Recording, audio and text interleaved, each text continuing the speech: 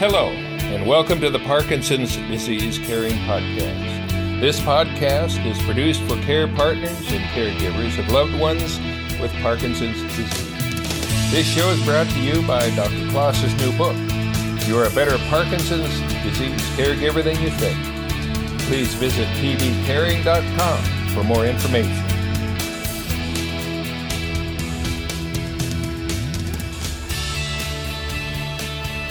Thank you for joining the PD Caring Podcast today.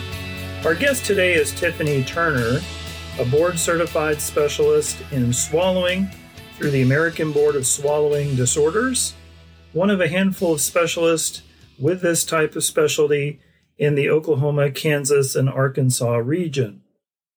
Tiffany graduated with honors from Oklahoma State University with a Master of Science and Bachelor of Science degrees, and she is certified through the American Speech Language Hearing Association, where she has received numerous awards. In fact, she received the Next Gen Under 30 Award, received in 2017, recognizing her for exceptional professional drive and service to her community. She and her husband, Eric Turner, founded the Swallowing and Neurological Rehabilitation Regional Clinic in 2014 here in Oklahoma, and she continues to fill a need to help patients with speech and swallowing disorders. She teaches continuing education courses, and she has published several clinical resources utilized by speech language pathologists worldwide. So we are very fortunate to have Tiffany on the podcast today to share some of her expertise on swallowing disorders as it relates to Parkinson's disease. As a care partner or a caregiver for a loved one with Parkinson's disease, it's important that we are able to recognize problems that may develop throughout the course of Parkinson's disease that may lead our loved one into difficulties with swallowing and therefore put them at risk of other complications. So Tiffany's going to share with us some ways that we can help monitor our loved one, how we can recognize if our loved one needs prompt medical attention. And Tiffany's also going to share with us some therapies that are available for swallowing disorders that many of us may not be aware even exist. So I think you're going to enjoy today's podcast. Thank you for listening in on the interview that I had with Tiffany Turner. Tiffany, I want to thank you for joining us on today's podcast. I want to start with a question regarding, as caregivers, we're looking at our loved ones with Parkinson's disease, and can you tell us what happens to swallow function for our loved ones due to the Parkinson's disease itself? So over time, we start to see reduced movement of the swallowing muscles, similar to what we see in other larger muscles that we more commonly think of. So I think caregivers think of seeing weakness in the arms and legs and those types of things, but we don't tend to think about the swallowing muscles as much, but they can be affected in that same way. So normally we have lots of tiny little muscles in our throat that work in sync together and cause the food and liquid to go down the right way when we swallow. So we have two tubes there in our throat, the esophagus that leads to the stomach and the trachea that leads to our lungs. And all of those muscles have to work together to close off that airway and push all of the food down the right way into the esophagus. And so over time, as we start to see reduced movement of those muscles along with the other physical symptoms that we see, we can have problems with those muscles in our throat as well. So some of the things we can see are that that's not closing off in time. So we can get a little bit of food or liquid kind of starting to go the wrong way, which might cause us to cough or clear our throat. That's our body's protective mechanism to keep that out of our lungs. Or we sometimes see things just sticking, what we call residue, because we don't have the strength of those muscles anymore to push things down into that esophagus.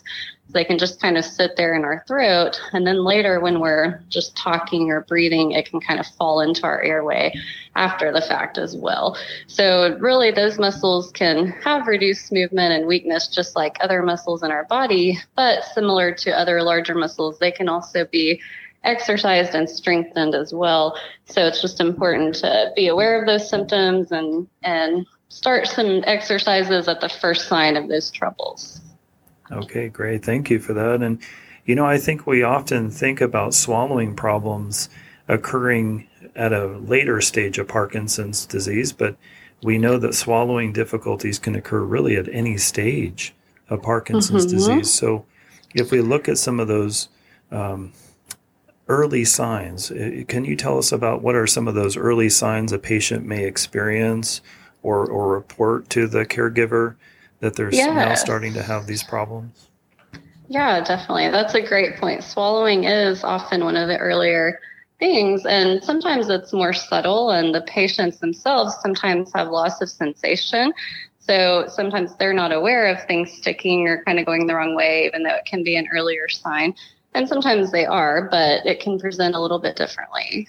So for those who do have good sensation, meaning those nerves are responding to that. So if they start to swallow and a little bit starts to go the wrong way, I mentioned that protective cough. So they would feel that there on the vocal cords and they would slam together to try and cough and eject that out.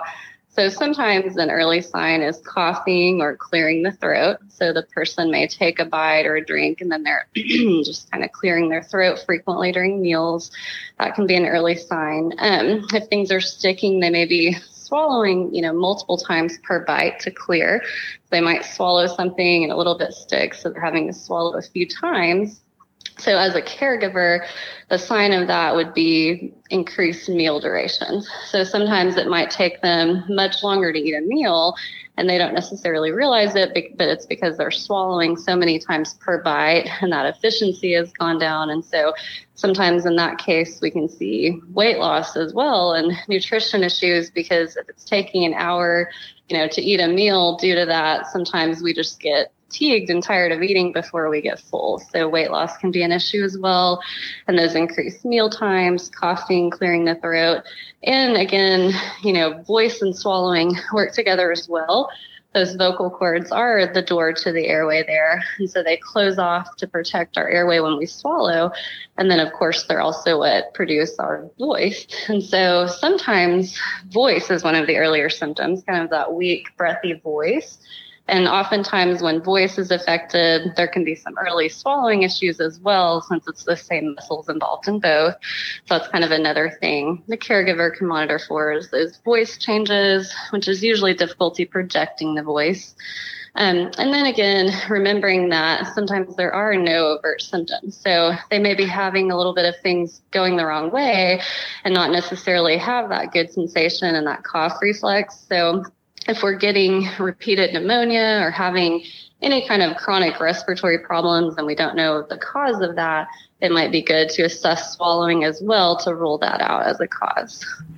Oh, those are great points and so many valuable signs for us caregivers to look for.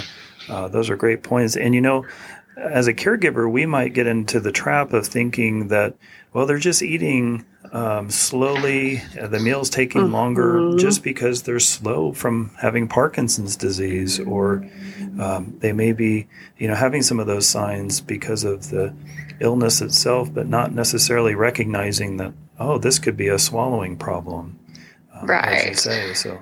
Yeah, exactly. And good. Another one I wanted to mention, I forgot to mention, is drooling is another early sign.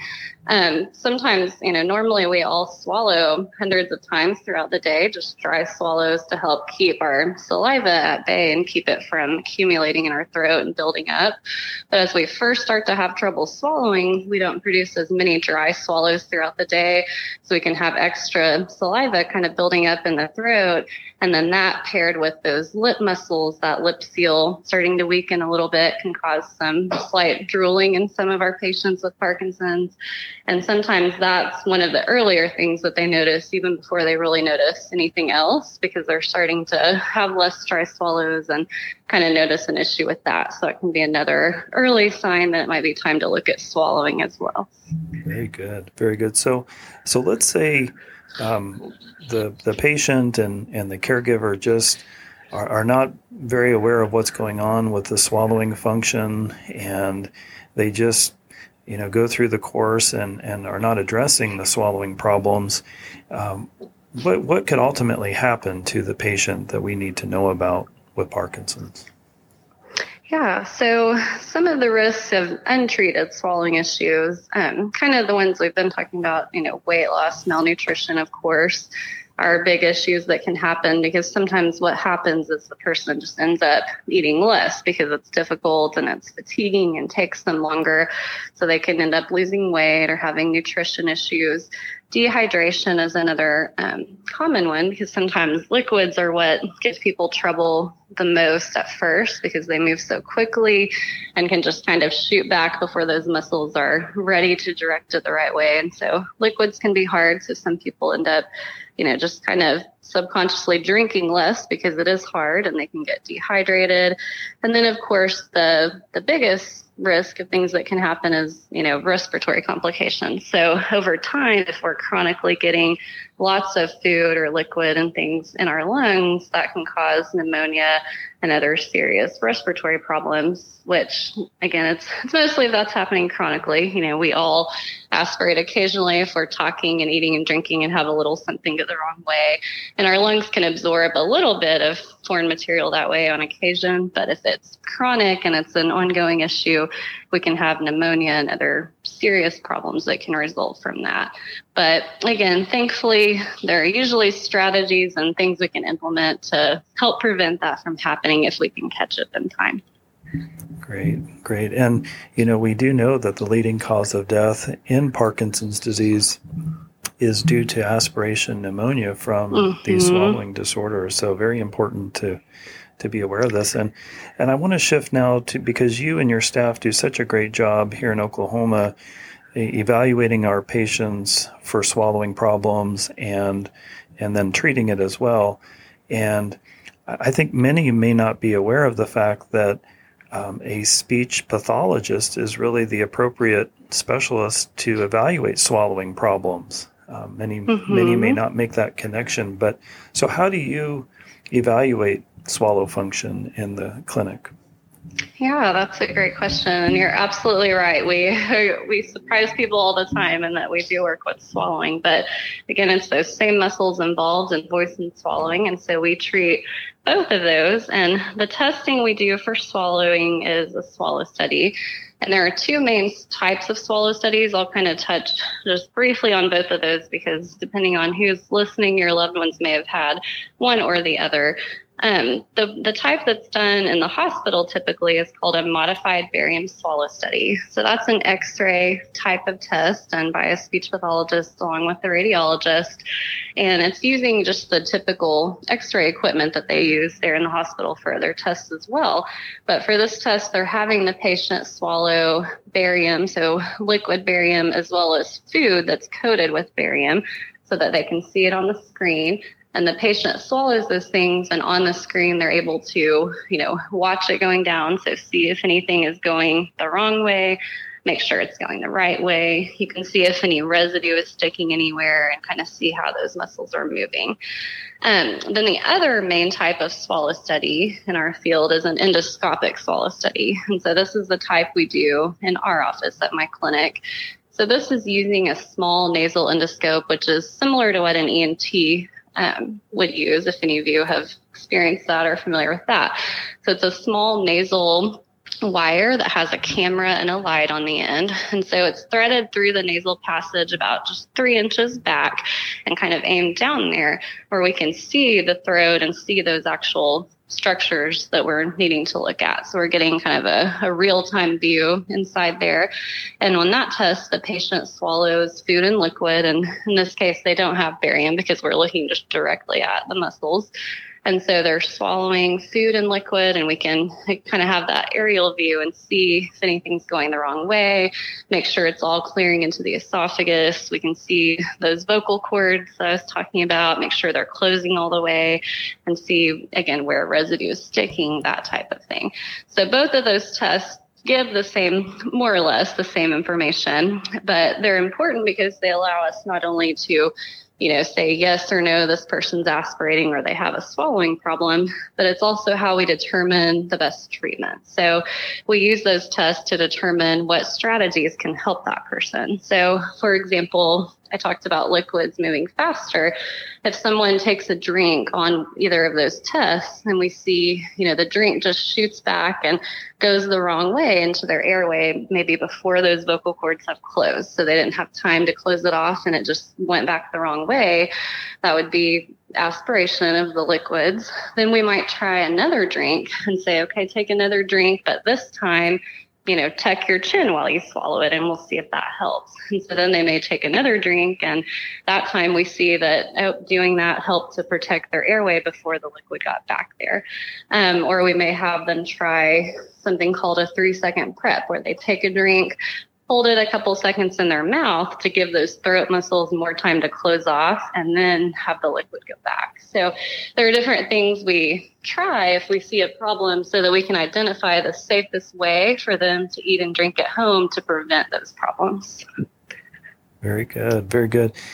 And so I'm curious, as a caregiver, if my loved one comes in to have one of these tests, do we need to anticipate that they're going to need a driver? Do they need to be sedated?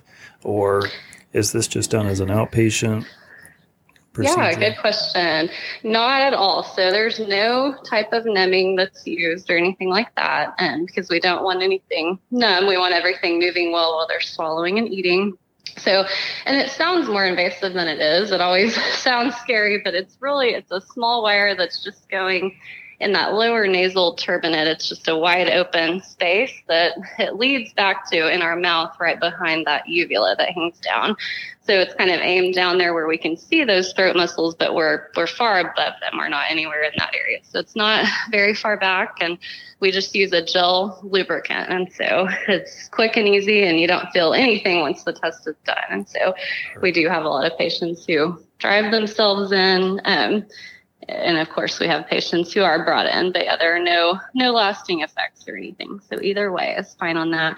But we do encourage patients too to bring in things that are particularly hard for them. So sometimes, there's a certain pill that they say gets stuck or certain foods that give them trouble, and we'll encourage them to bring that on the test so that we can see exactly what's happening with that and where it's sticking, and again, try some strategies and try and kind of figure out what's happening with those problem foods as well.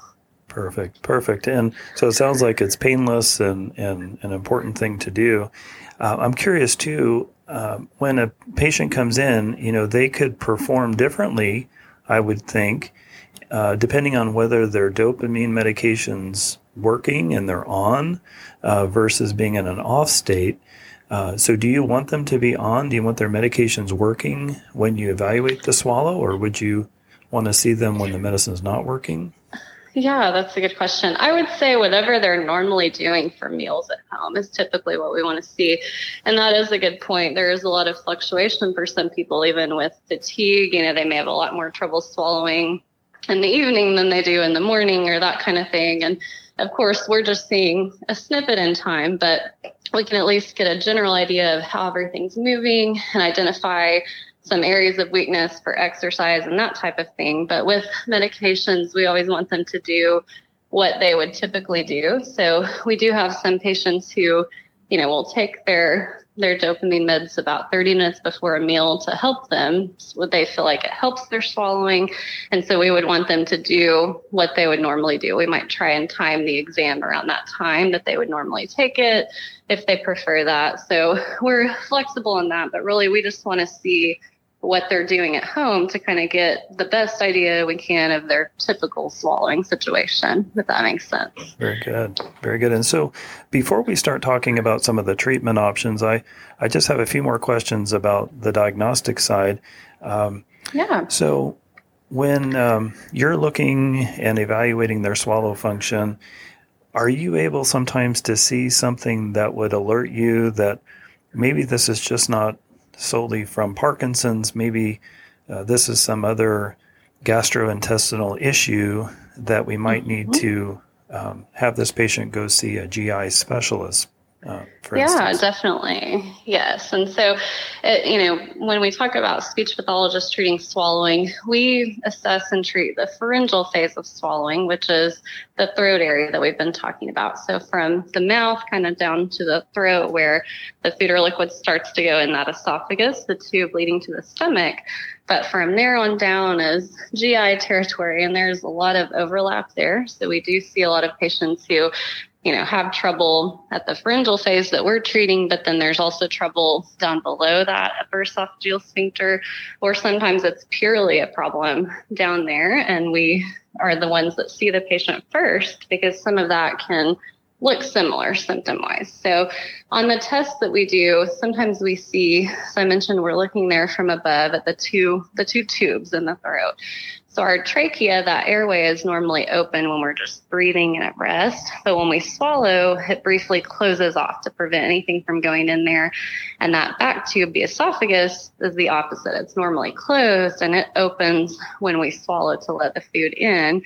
But on our test, sometimes we see that either it's not quite opening all the way, and so food or liquid can kind of sit on top of that sphincter and it's not being pushed down through there properly.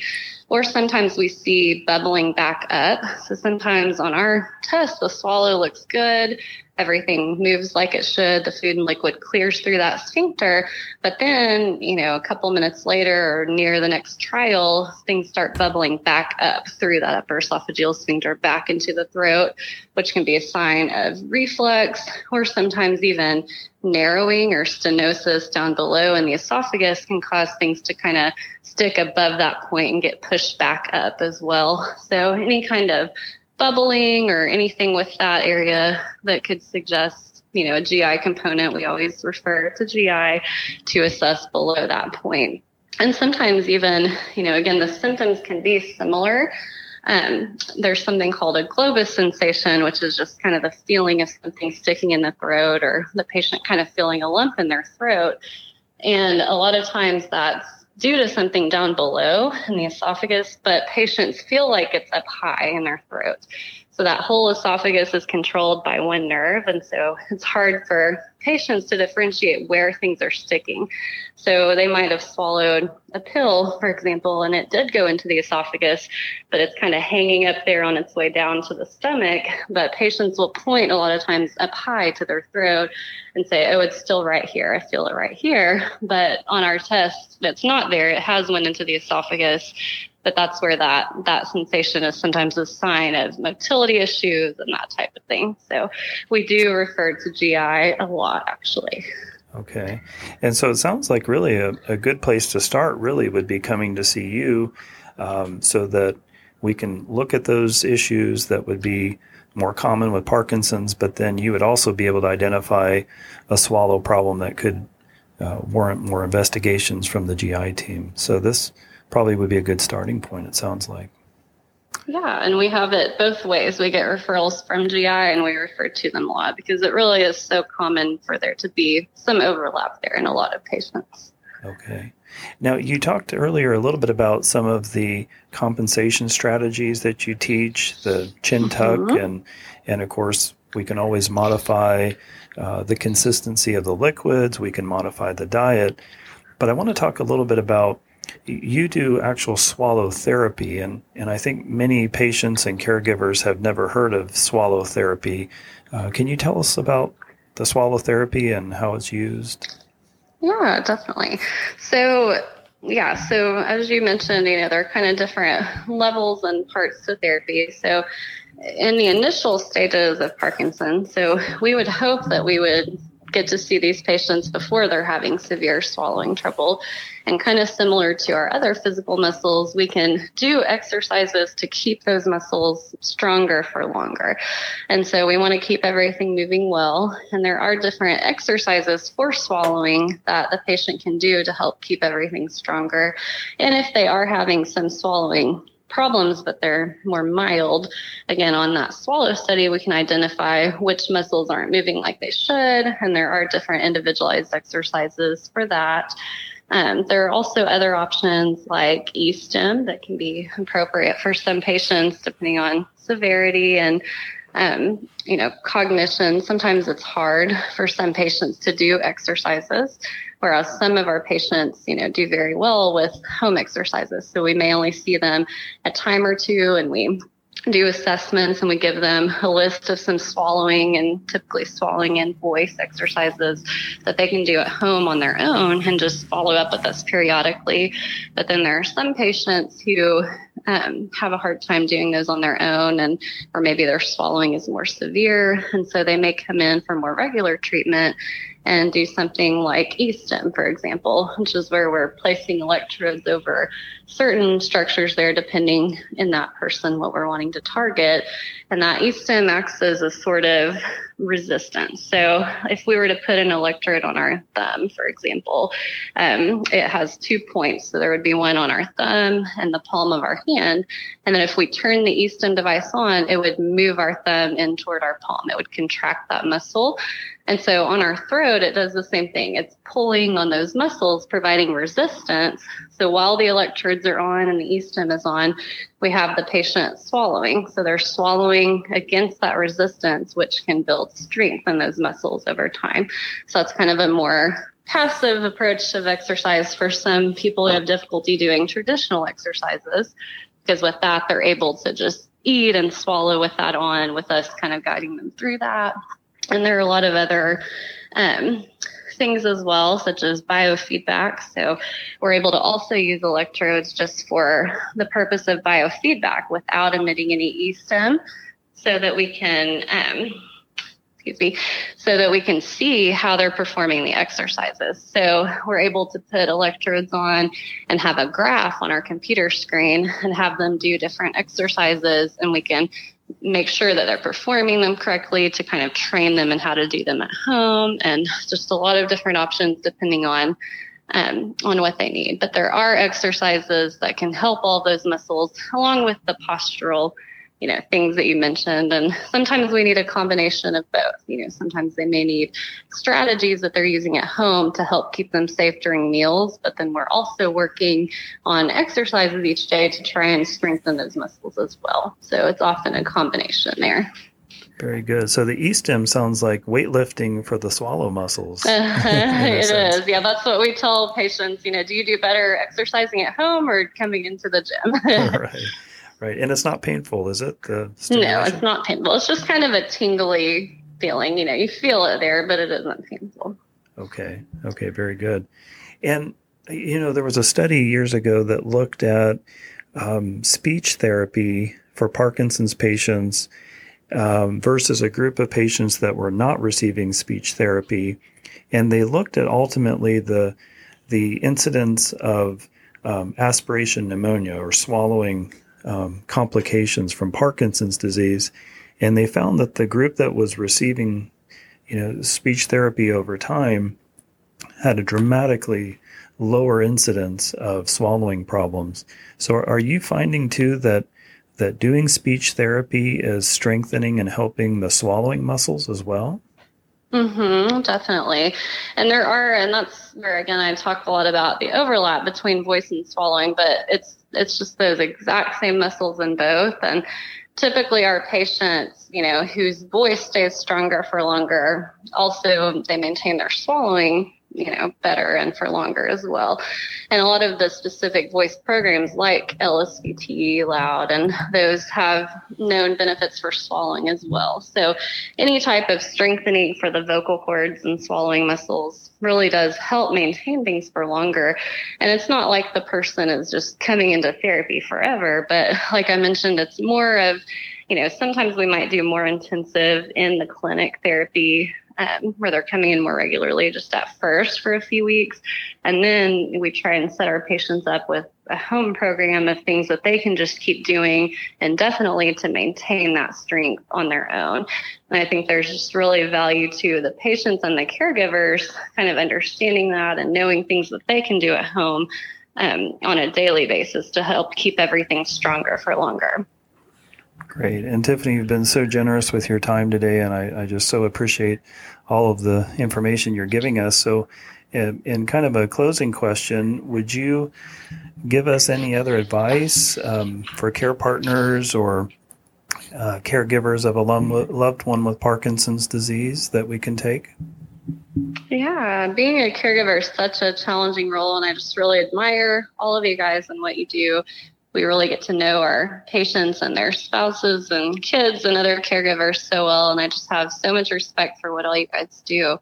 But I think really it's just so important to make sure, that you're taking care of yourselves and also getting plugged into all of these resources like this podcast and support groups, and being able just to connect with other people through the different Parkinson's organizations. And I think just having that knowledge of things that you can look for and that you can do, the different medical professionals are experts in their specific niche, but you guys are the expert in that individual that you're caring for. And so anytime you notice that anything isn't quite right or that you see any changes, getting them in earlier, because we know that with swallowing and a lot of these other things, getting treatment earlier yields a lot better results than waiting until the problem is severe. So I think just having these types of resources and staying aware of all these different informational things so that you know what to look for and can report those and just be their best advocate is really important.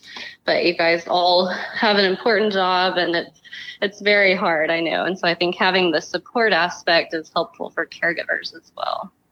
That's wonderful advice. Thank you, Tiffany. And I know that you're so busy and taking such wonderful care of our patients here in Oklahoma, and then you're also giving your time. You recently you were one of the presentations at the Midwest Parkinson's Congress for the American Parkinson's Disease Association last month, and we really appreciate all that you do to help advocate for patients and all the teaching that you do as well.